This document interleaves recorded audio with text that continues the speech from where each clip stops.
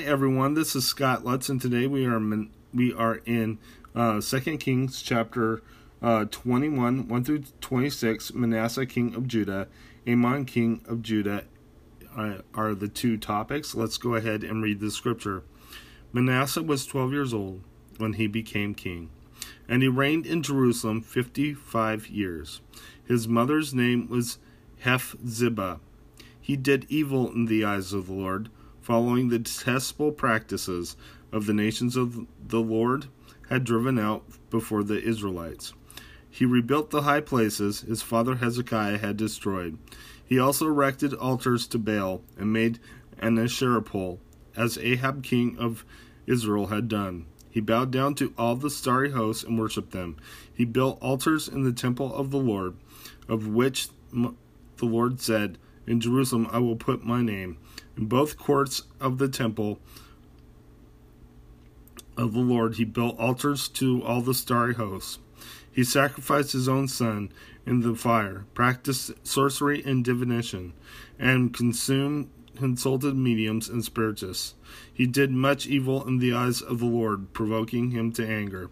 He took the carved Asherah pole he had made and put it in the temple, in which the Lord had said to David and to his son Solomon, "In this temple and in Jerusalem, which I have chosen out of all the tribes of Israel, I will put my name forever.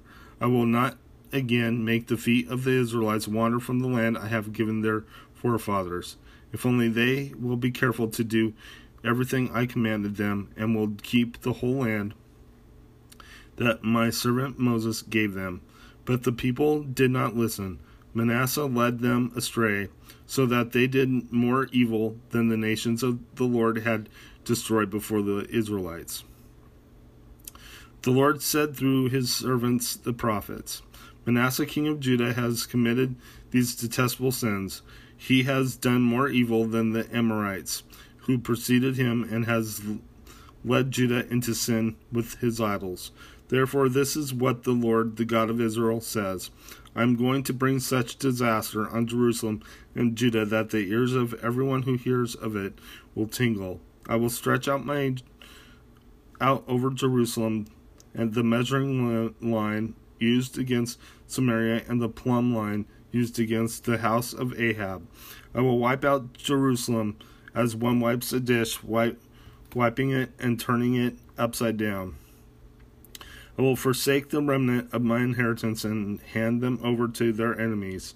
They will be looted and plundered by all their foes, because they have done evil in my eyes and have provoked me to anger from the day their forefathers came out of Egypt till this day.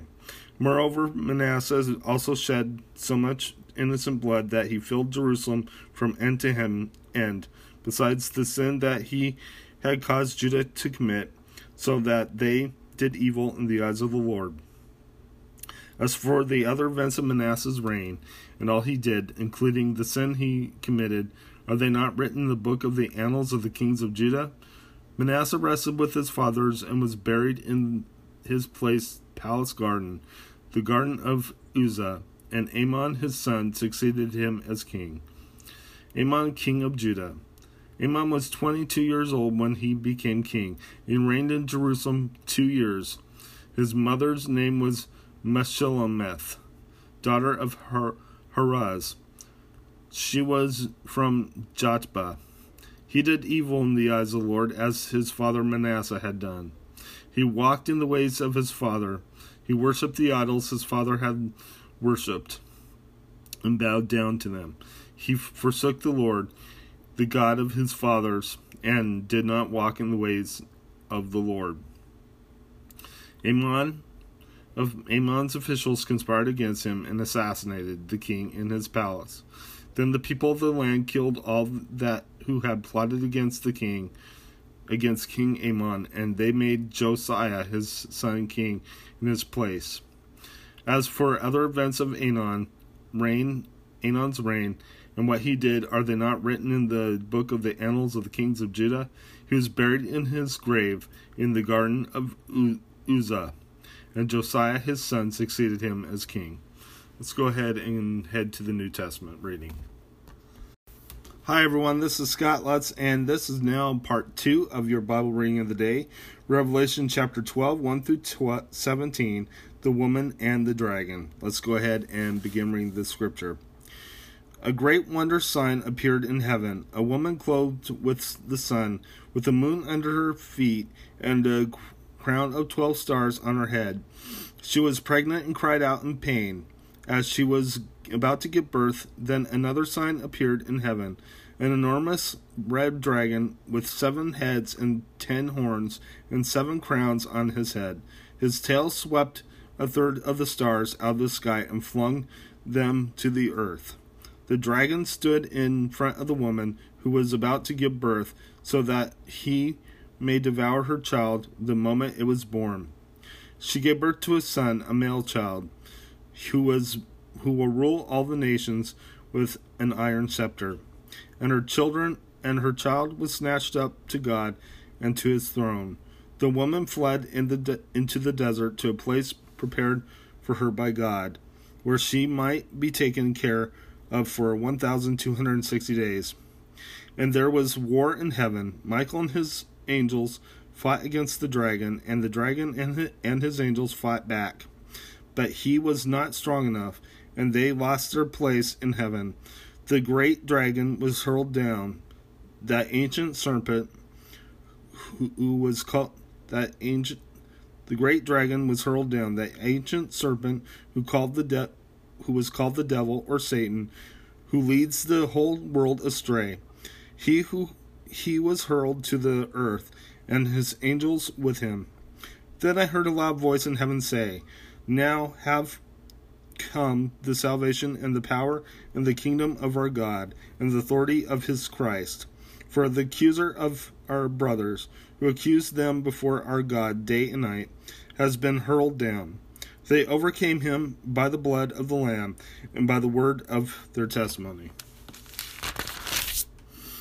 They did not love their lives so much as to shrink from death. Therefore rejoice, you heavens, and you who dwell in them. But woe to the earth and the sea, because the devil has gone down to you. He is filled with fury, because he knows his time is short." When the dragon saw that he had been hurled to the earth, he pursued the woman who had given birth to a male child.